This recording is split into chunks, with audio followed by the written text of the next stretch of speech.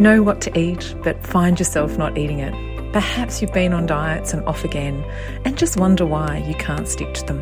The Eating For You podcast, hosted by me, Sally-Anne Pisk, will show you what's been missing so you can enjoy a healthier way of eating that lasts. Hello, Sally-Anne here, and welcome to International Stress Awareness Week. This important week is being promoted by the International Stress Management Association, which is a registered charity and the leading professional body for workplace and personal stress management, well-being and performance. International Stress Awareness Week 2023 is an annual event dedicated to raising awareness about stress, its impact on mental health and physical health, and the importance of stress reduction and management. And in this episode of the Eating For You podcast, we are exploring the relationship between stress and eating. First up, let's make sure we understand what stress is. Stress can be defined as a state of worry or mental tension caused by a difficult, challenging, or unexpected situation. It is a natural response that enables us to focus on and overcome challenges and threats in our lives. Everyone perceives, manages, and transforms stress differently, and this makes a big difference in how stress impacts on our health and well-being. Stress affects both our mind and body. A small amount of stress can be like additional fuel for us to complete daily tasks and solve problems that arise. But when stress becomes overwhelming, then physical and mental health imbalances and problems occur.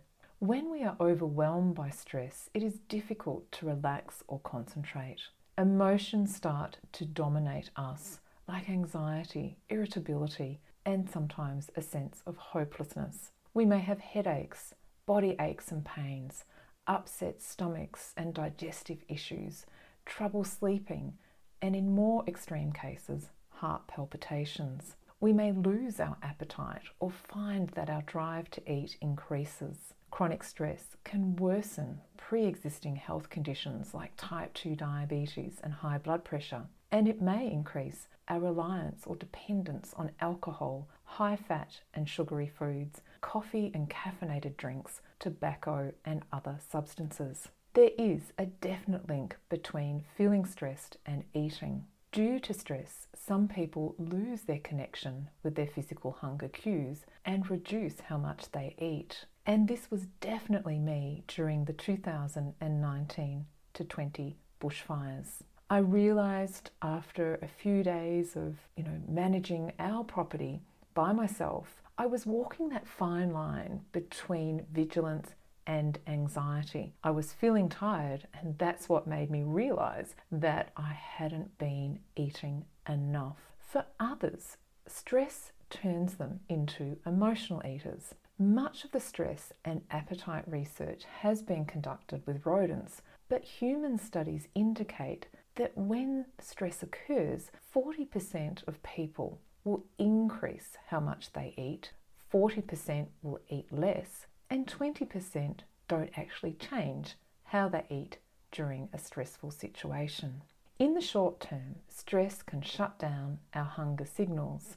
The nervous system sends messages to the adrenal glands, which sit on top of our kidneys, to pump out the hormone epinephrine, also known as adrenaline. This hormone fires up our fight or flight response, and this puts eating temporarily on hold. And this was exactly what was happening to me during January 2020.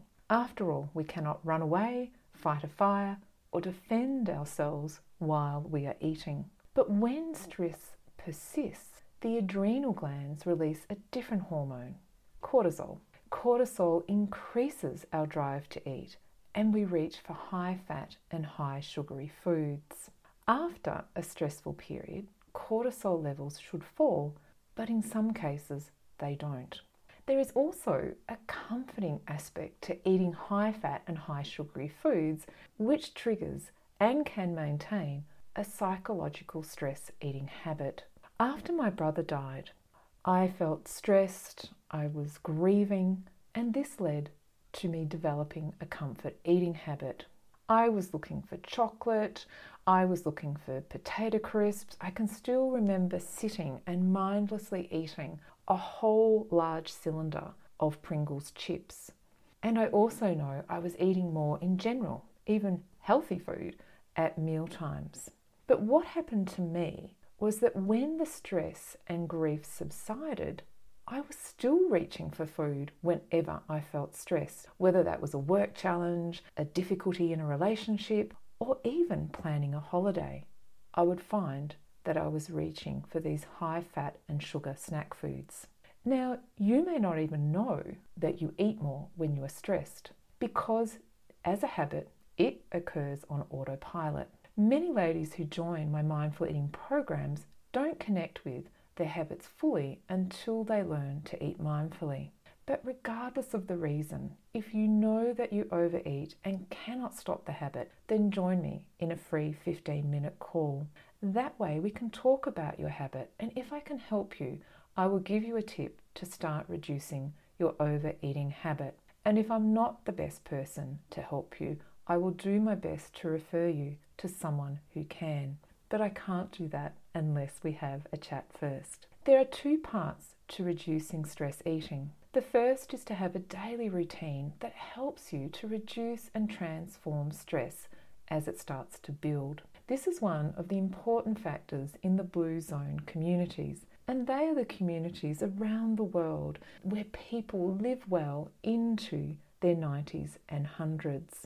My top stress reducing tips include having a daily schedule, what I like to call my well-being schedule. Make sure you have time booked in for the important stuff: meditation or prayer, movement and exercise, time in nature, time with family and friends, home stuff that needs to get done, and work-related tasks. Having a plan reduces the feeling of overwhelm and also means you are using your time efficiently. And as you see yourself completing these tasks, you will feel more relaxed and more confident to maintain this schedule. But just a note of caution here. Make sure you're doing one thing at a time, one change at a time, and that will also reduce that sense of overwhelm. Sleep is essential for all of us, and a consistent sleep routine is recommended. Yep, that's 7 days a week. It's recommended also to reduce our time on devices, any stimulus, 1 hour before bed. Making sure that your room where you sleep is dark and quiet, and avoid eating large meals or drinking alcohol and coffee or any caffeinated beverage before bed. I've shared a link to my sleep blog post with this episode's notes if you'd like a few more tips on a healthy sleep routine. Make time to socialise. Talking, laughing, listening and helping others is a win-win for you and your friends.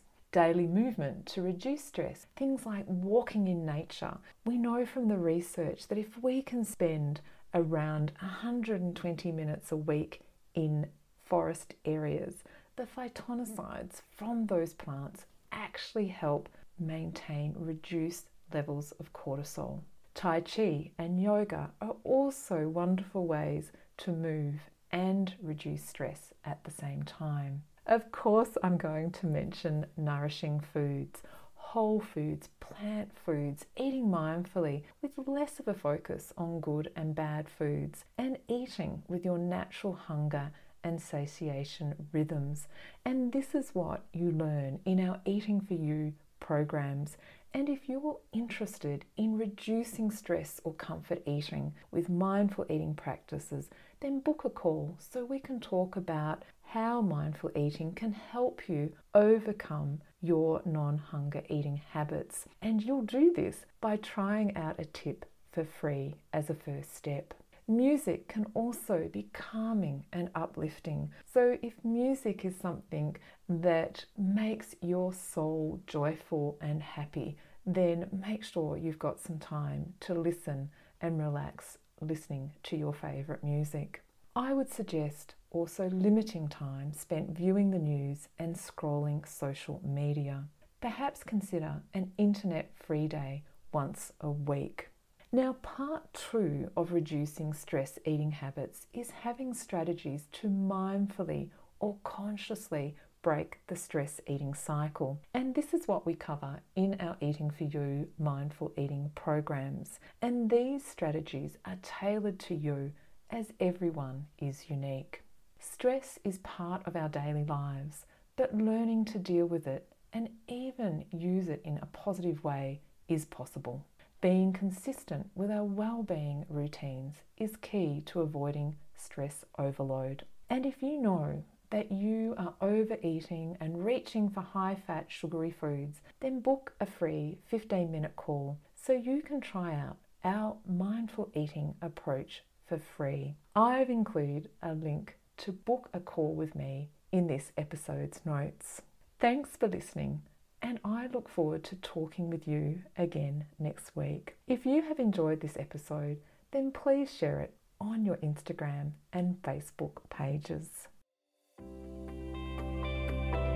You have been listening to the Eating for You podcast with Sally-Anne Pisk.